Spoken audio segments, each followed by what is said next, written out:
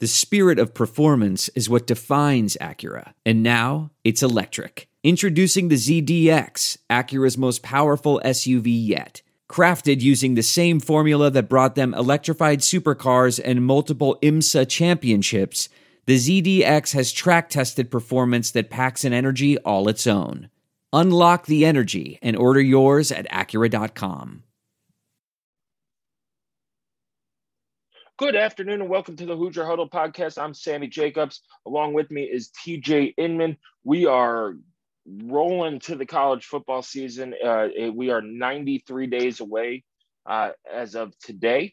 We're going to talk about some hot topics in college football and tie them into IU. So that includes name, image, and likeness, division alignment, and things like that, TV contracts, and the transfer portal.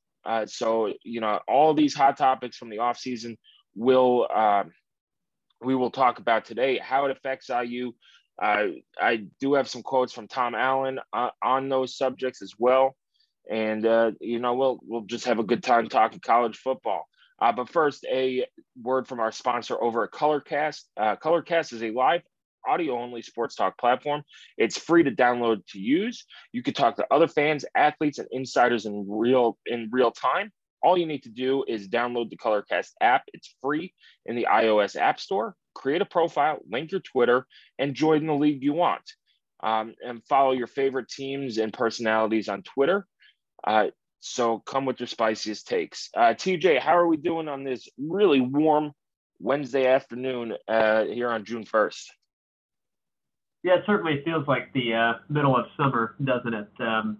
Shortly after Memorial Day, but definitely feels like the dog days, if you will. But certainly lots to talk about. You mentioned hot button issues for college football. It has become a sport that really doesn't sleep, and there's a lot to talk about. You're right. All of it does relate to IU. IU's not going to be front and center in any of these discussions, but it's going to have a big impact on the program. What happens with divisions, what happens with the Big Ten's TV contract, and the ongoing evolution of NIL, which is changing, rapidly and changing how schools have to recruit rapidly. So all of it does impact Indiana football for sure. Yeah, let's first talk about NIL, TJ. It has really become pay for play. It seems like you had Nick Saban calling out Jimbo Fisher about his recruiting class and then walking back those words, it seems to me, and things like that. There's always been an under the table, handoff in terms of cash probably at a lot of these programs. But now it seems with it being legal, the NCAA, I thought dropped the ball. They didn't do anything on it. So I'm not shocked that it's gotten out of hand and rules aren't getting enforced. And that's one of the things that Tom Allen told me when we had our one-on-one interview is that it's frustrating that there are rules in place and they're not being enforced. And he likened it to, speeding on a highway. And if nobody's getting a ticket, you're going to continue to speed until you get that ticket. And so far, nobody in NIL has gotten a ticket. I do think there's a way to do NIL that prevents this pay for play. Come to this school and get a 2-year deal or whatever's going on in Miami. Because I do think the players should make money off of their name, image, and likeness. But you can't, it's a real slippery slope and a real fine line between pay for play and letting student athletes make the money that they've earned and deserve. So it's complicated. I think the NCAA made it more complicated when they didn't act upon it. Everybody has saw this coming for years, and they just ignored it and things like that, and let conferences and states and all that stuff do their own thing instead of having everybody on the same page. But when I asked Tom Allen about the good thing about NIL, IU has a deal with Hoosiers for Good. If you haven't listened to our podcast with Hoosiers for Good, it was back in April. they are setting up IU athletes with different charitable organizations around Bloomington, in that, Southern Indiana area. And there are 6 football players. They're going and participating in events. They're taking part in advertising and all that stuff. That's the kind of stuff that you would like to see with the NIL. Players being used in commercials for things. You have the video game coming back, jersey sales, like that stuff. Not some booster owns a car dealership paying a quarterback, 6 figures a year to commit to this team. So there's a fine line. What are your opinions on NIL? Very, very difficult in terms of enforcement, very difficult in terms of even how you begin to be able to tell who's doing it the right way and who's not, and what is the right way. I mean, I think that there is an argument to be made that somebody like Texas A&M, which I don't think there's any question that, they've got more money, that some of their boosters have more money than they know what to do with, and are approaching it as what brings me joy, and they find that the answer is Texas A&M winning football games.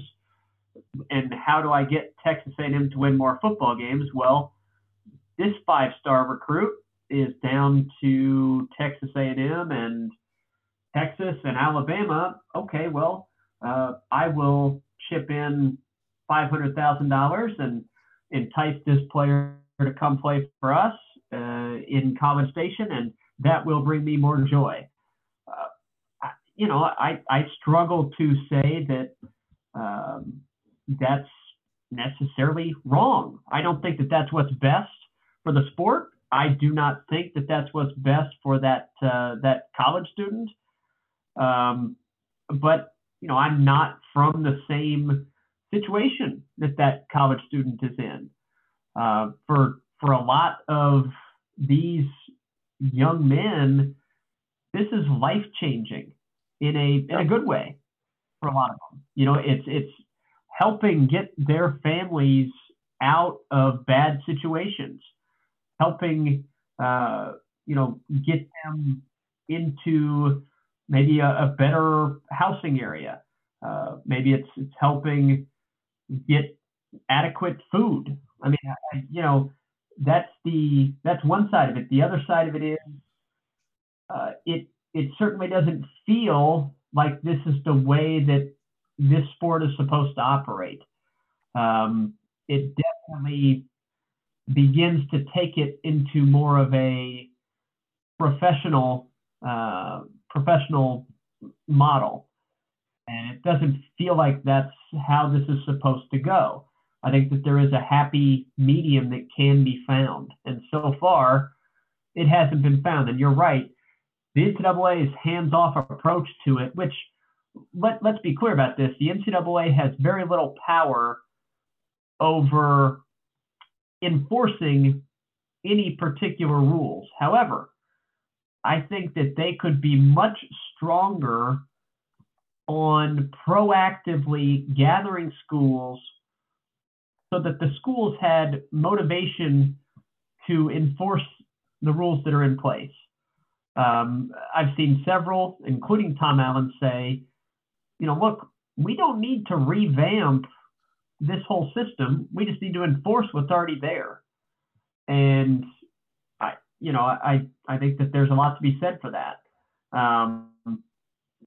From a coaching standpoint, I'm sure it's incredibly difficult, because if you come out with anything negative to say about NIL, what's the first thing that happens?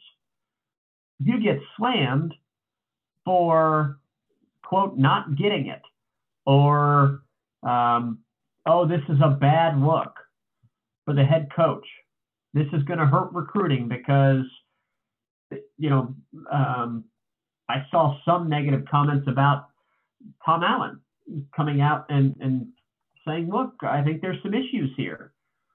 in no way, shape, or form did Tom Allen come out and say players should not be getting any money.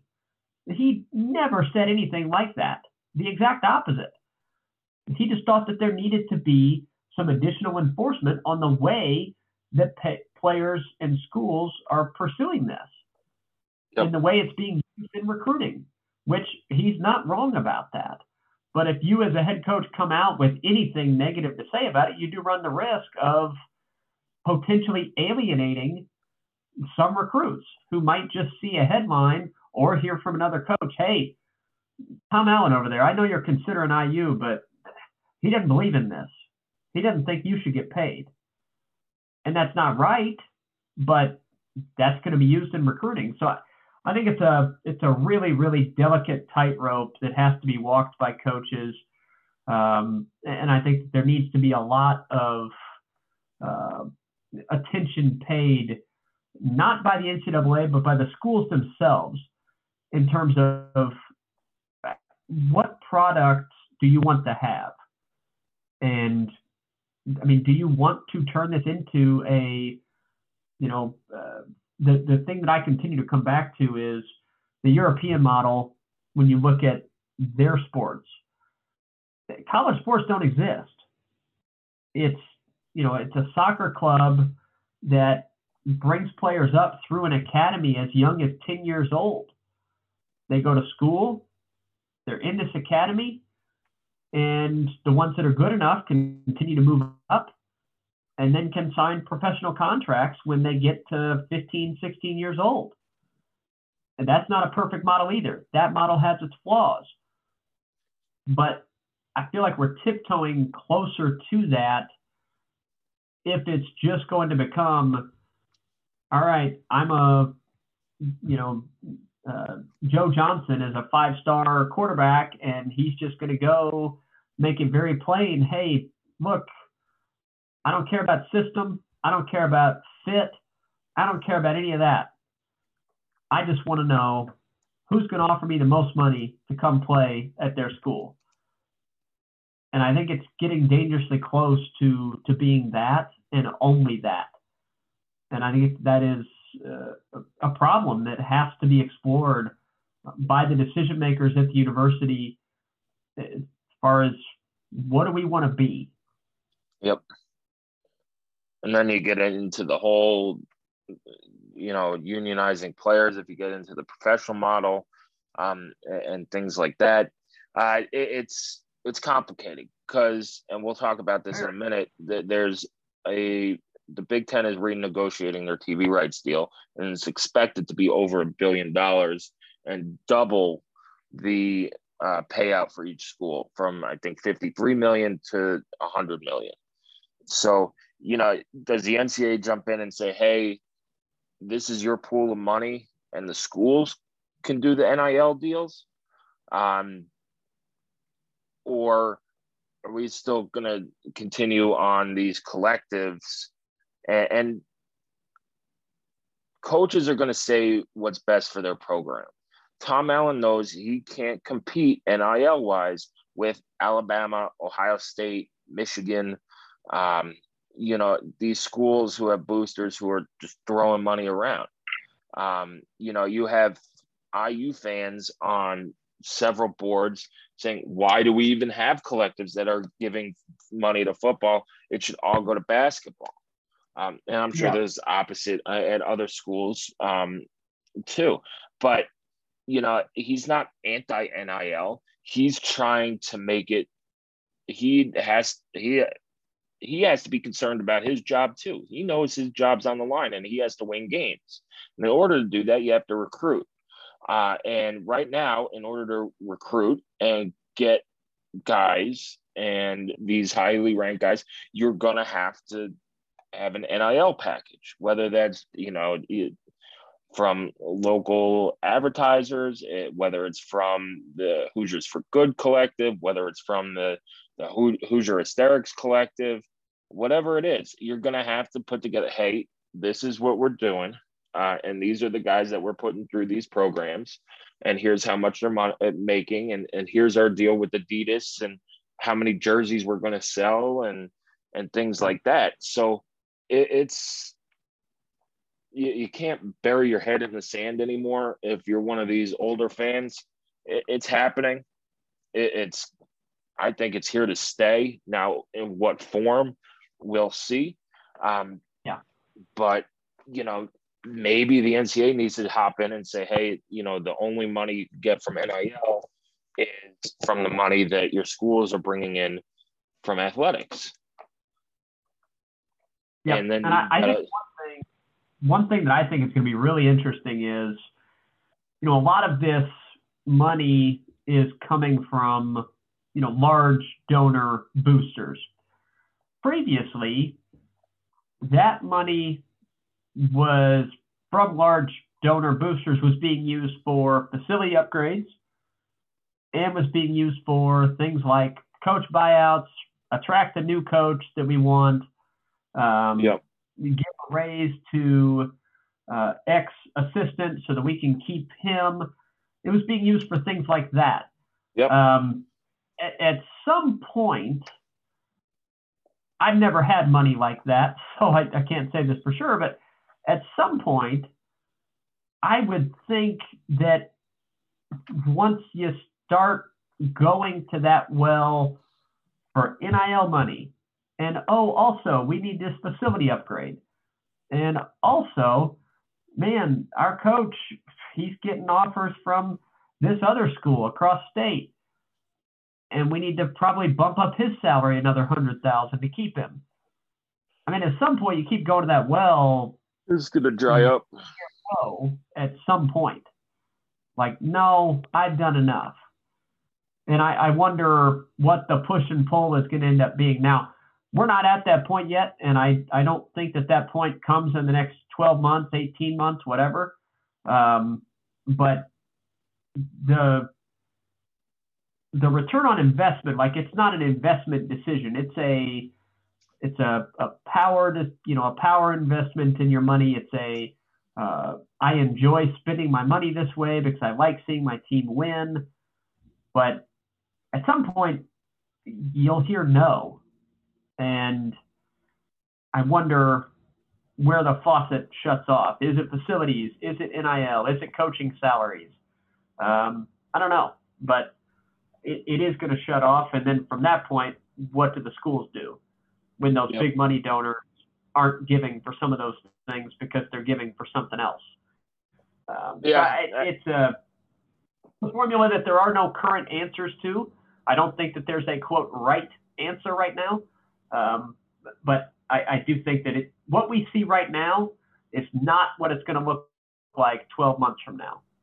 I'm confident in saying that. Yeah, I agree. And you're, let's say that 5-star quarterback doesn't pan out for local businesses and things like that. People are billionaires and millionaires for a reason. It's not because they just throw their money at nonsense. I mean, they do, but that's not how they made their money. And I don't think that they're going to keep doing it if A, the team loses, or B, the market's going to correct itself and say, hey, that 5-star quarterback's not worth, $2 million over 4 years. It's, really Absolutely. maybe $100,000 over 4 years or $500,000 over 4 years. So the market's going to correct itself eventually as well. And you can't, well, I'm happy that players are going to get paid because only a small percentage of them are going to go play pro ball either in the NFL or one of these other leagues. And this is, hey, look, I don't think anybody's going to college thinking that, hey, I'm not going to make it to the pros, because that's probably not the mindset you want in a 4 or 5-star recruit.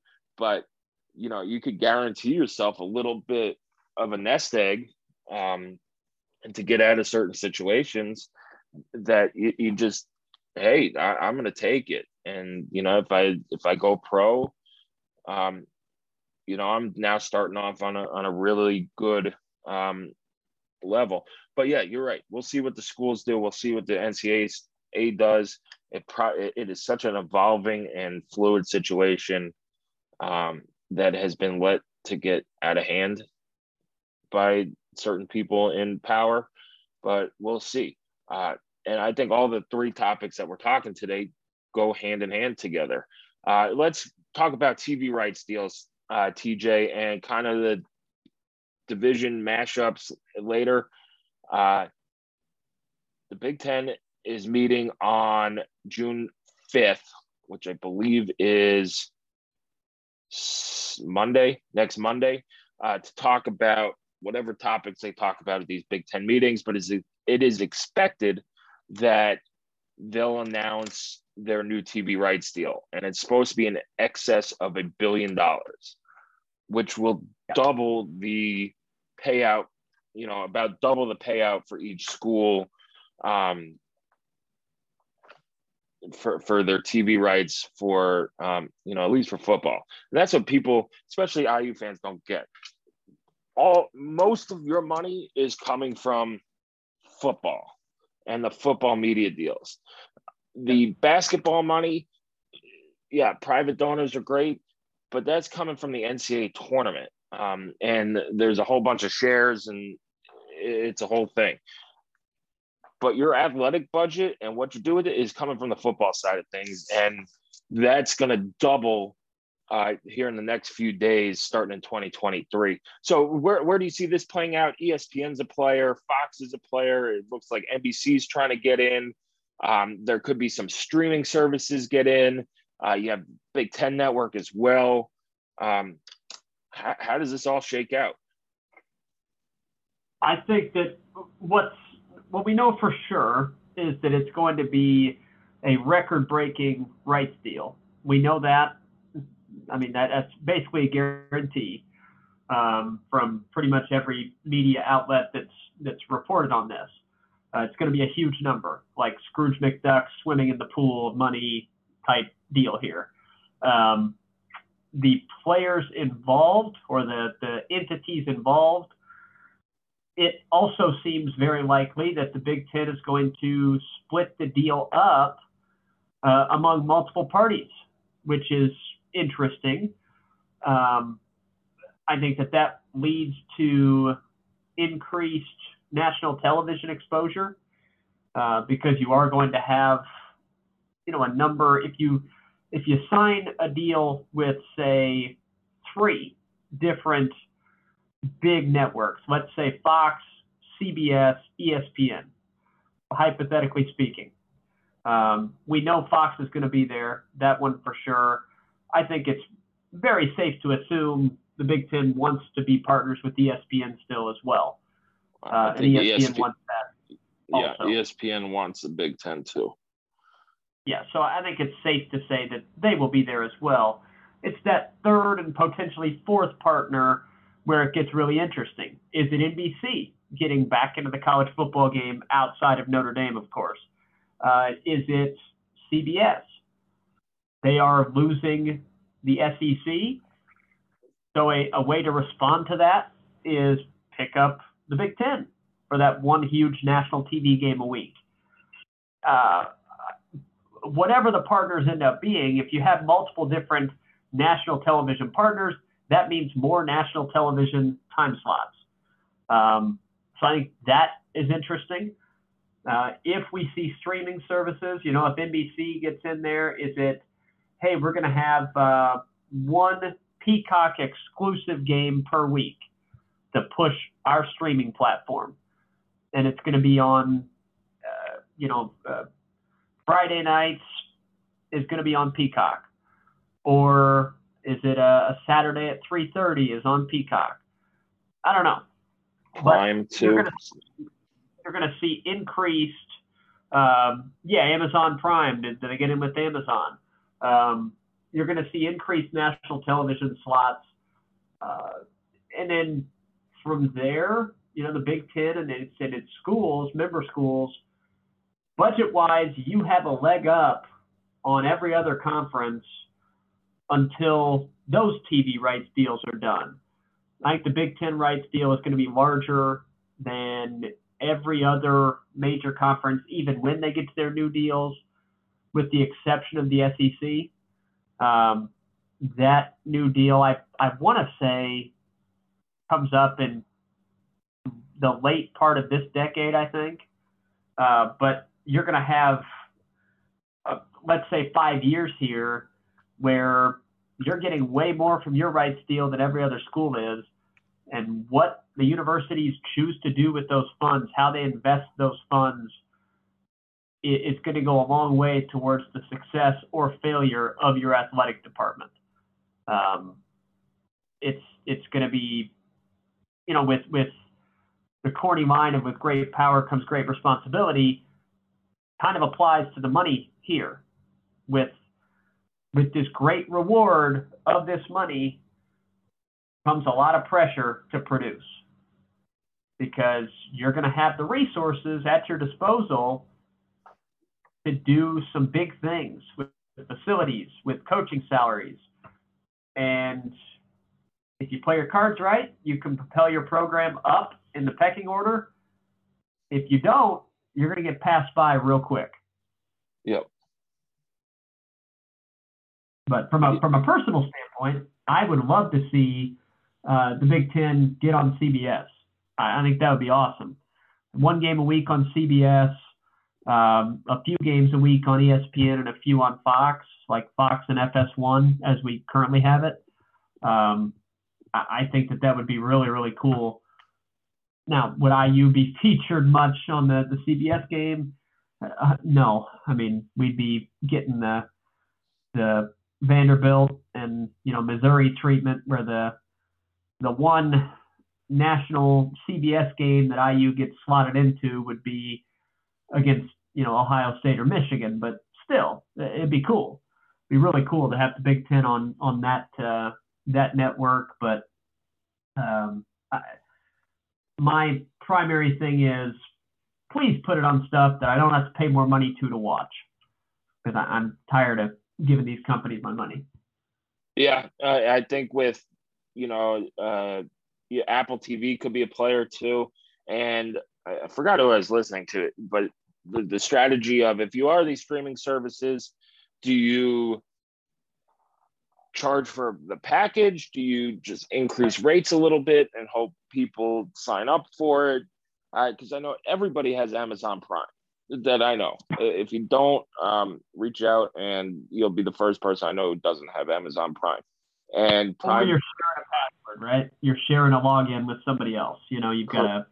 Correct, mom, right. Or sibling, or you split it with your spouse.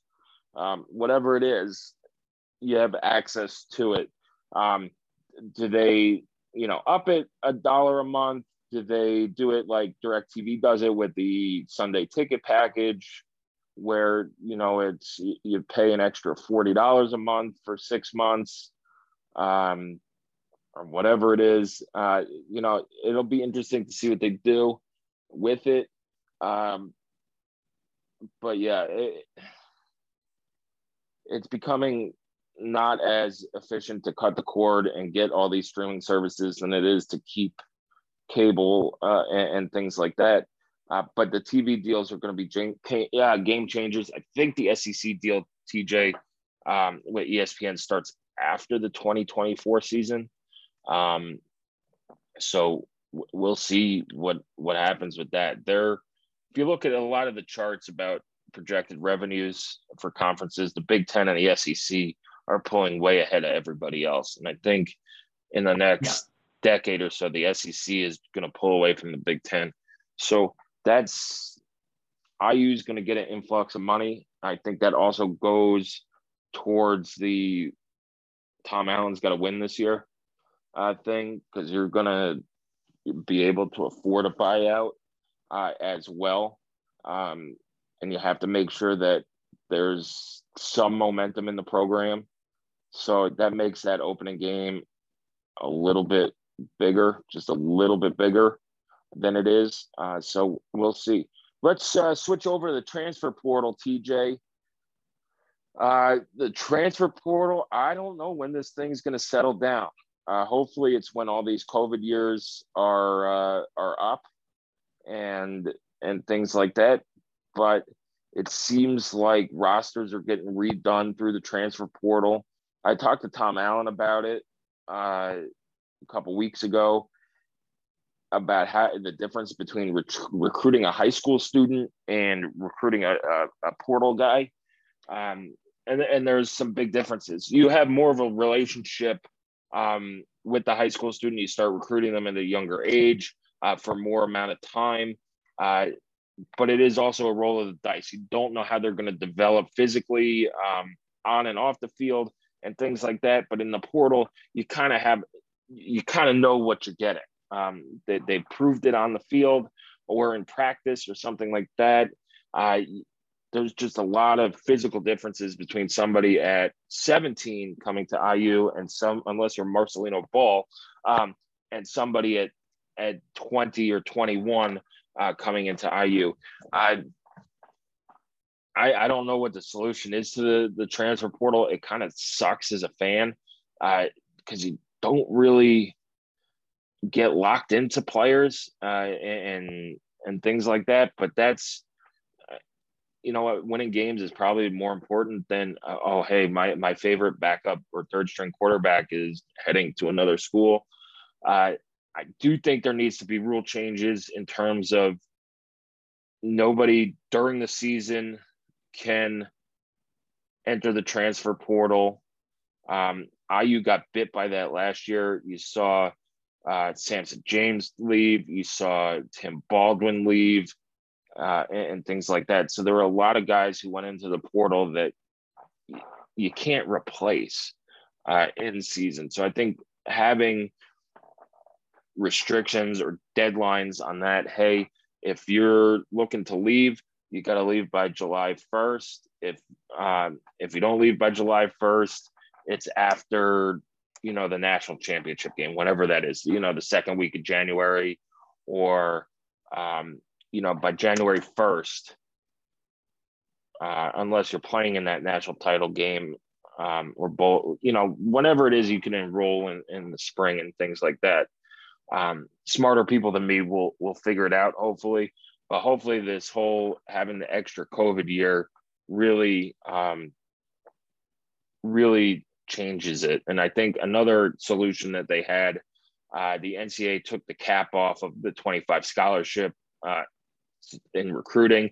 You can replace, they still have the 85 scholarship limit, but if you lose like 40 scholarship guys to the transfer portal and graduation, you could replace all 40 of them, from my understanding. I think that's a good equalizer too, because Tom Allen brought that up, is that we can't replace all the guys that left because there are these caps, and now there's no cap. So it should make it a little bit easier on some of these teams who lost a massive amount of people, and now can bring in more than, either equal it out or bring in more than they lose.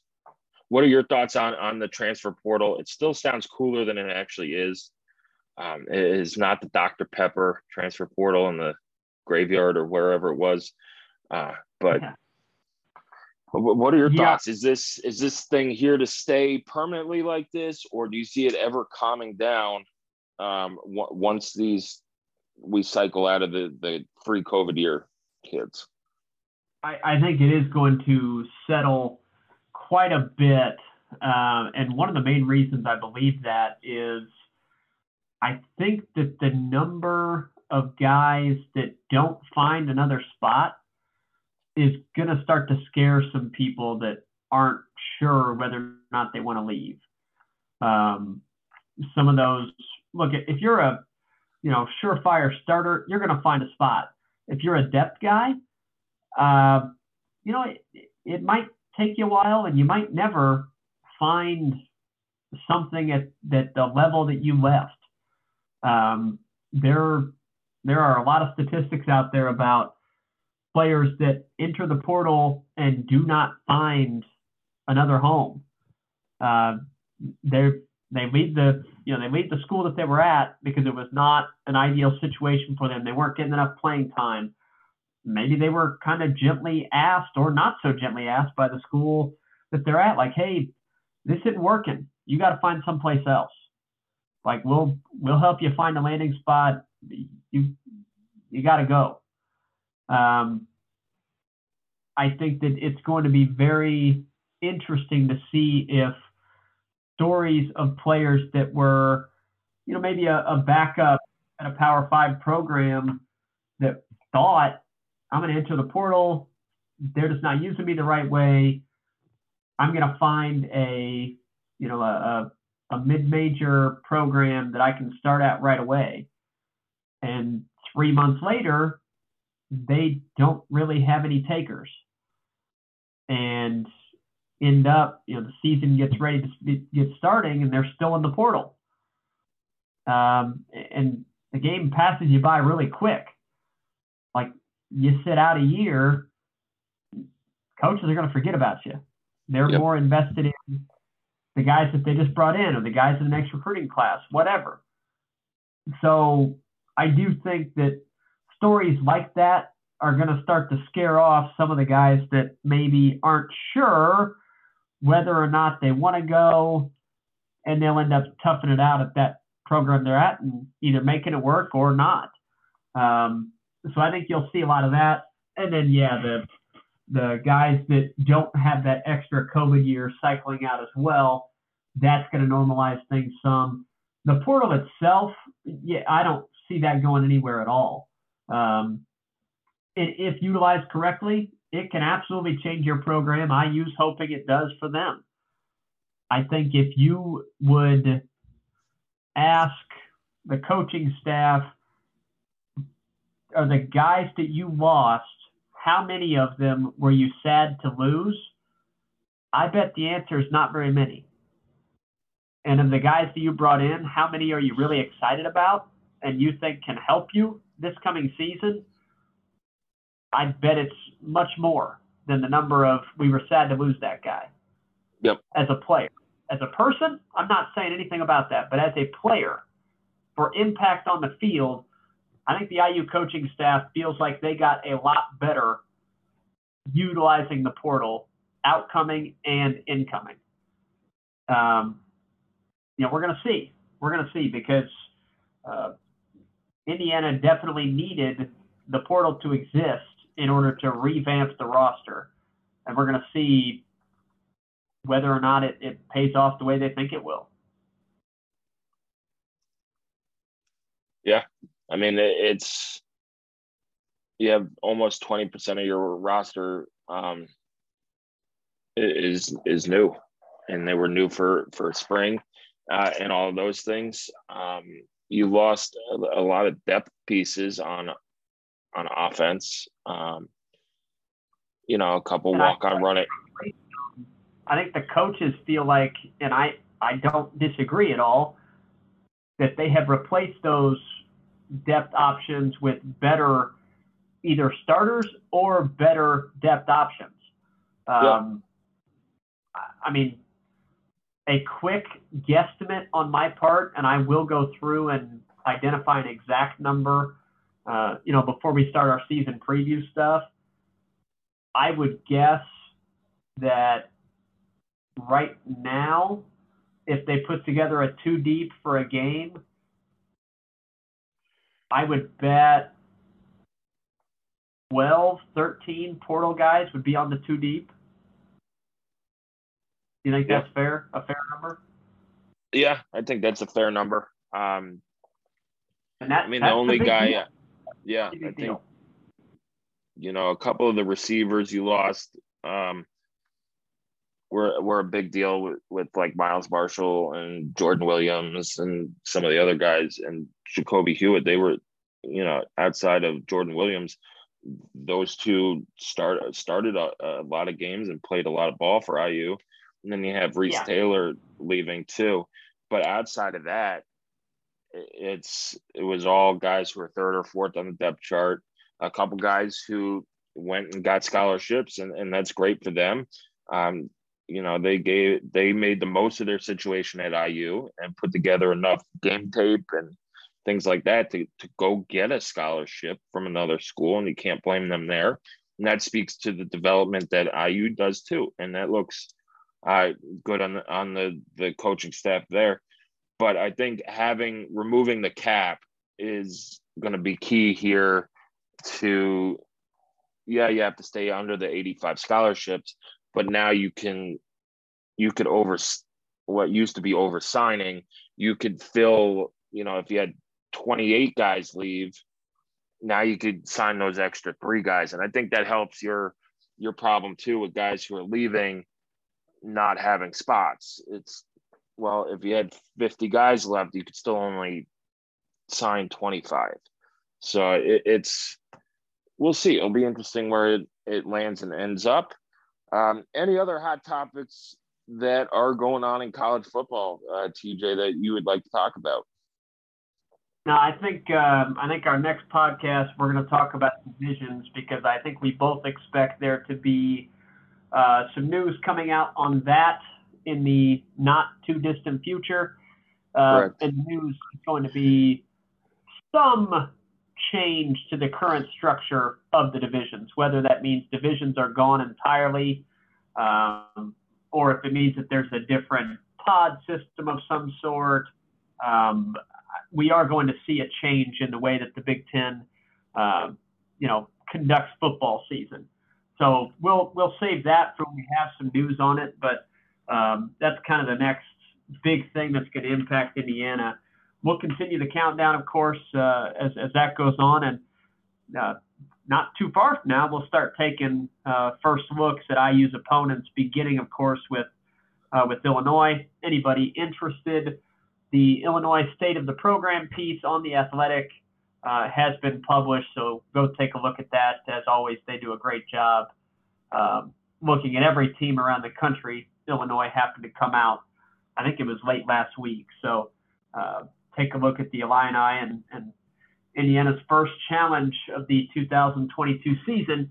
A familiar foe in Brett Bielema at a new place for him. And as we've talked about, that's just a massive game, and we'll start looking at opponent previews coming up soon. Yeah, we'll get into opponent previews. Again, the Big Ten is slated to meet on June 5th. So expect some news to come out, whether that's, divisions update, a media rights deal announcement and things like that. You've seen the Pac-12, you've seen the SEC say that they are going away from divisions. So I would expect, I guess maybe this is me being dumb, but I would expect that the Big Ten will follow suit and not be that guy who just refuses to adapt. So it'll be an interesting offseason coming to a close, and we'll see. So thanks for joining us, TJ. Have a great week, everybody. We'll be back here next week to talk about whatever else drops. It's not going to be a quiet off season. It is not, and that's great because we didn't get to cover spring practice. So give us all your talking season points, and we'll be happy with it. So today's episode of the Hoosier Huddle podcast is brought to you by Sports Drink, your digital water cooler. Sports Drink is a newly created internet community that tries to find the intersection of sports and not sports. They're here to help us grow and to hate your favorite team. A rising tide lifts all boats, so go check them out online or on social. Go to sportsdrink.org or open Instagram and type in @sportsdrink, spelled sports drink without the vowels. All we ask is you close the door behind you. We're trying not to let the funk out. Anyway, that does it for today's podcast episode. As TJ said, our countdown to kickoff is underway. So head over to HoosierHuddle.com to read about all your favorite players on IU. We're at day 93 as of publishing. Also check us out on Twitter at Hoosier_Huddle. And you can find us on Instagram at Hoosier_Huddle as well. Anyway, it has been a great day to talk college football. We'll be back next week, hopefully with some more news on media rights deals, what could possibly happen with divisions in the Big Ten, and other things in college football. Anyway, thanks for joining us. Enjoy enjoy the summer, and football will be here sooner than we think. There's no distance too far for the perfect trip. Hi, checking in for... or the perfect table. Hey, where are you? Coming! And when you get access to Resi Priority Notify with your Amex Platinum card... Hey, this looks amazing! I'm so glad you made it. And travel benefits at fine hotels and resorts booked through Amex Travel, it's worth the trip. That's the powerful backing of American Express. Terms apply. Learn more at americanexpress.com/withAmex. I want to tell you a story. It's a story about a scandal, broken relationships, gossip, rumors, money, corporate rivalry, and a broom. A performance-enhancing broom. My name is John Cullen.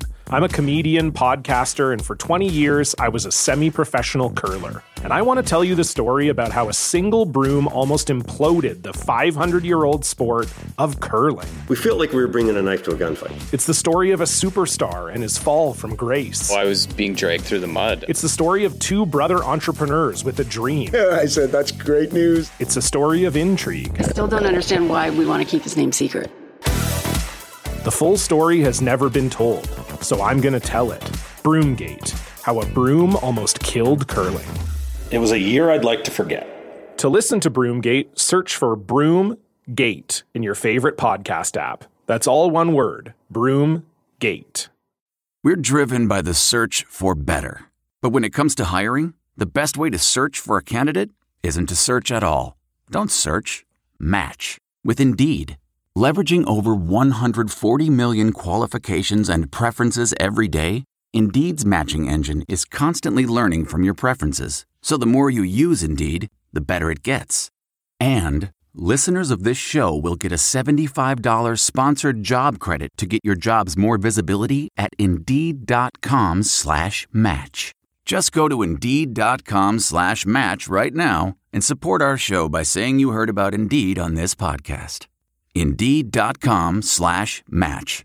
Terms and conditions apply. Need to hire? You need Indeed.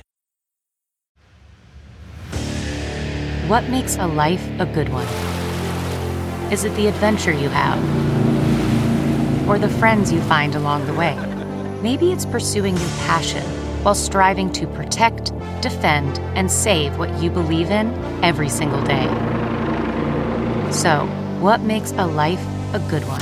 In the Coast Guard, we think it's all of the above and more, but you'll have to find out for yourself. Visit GoCoastGuard.com to learn more.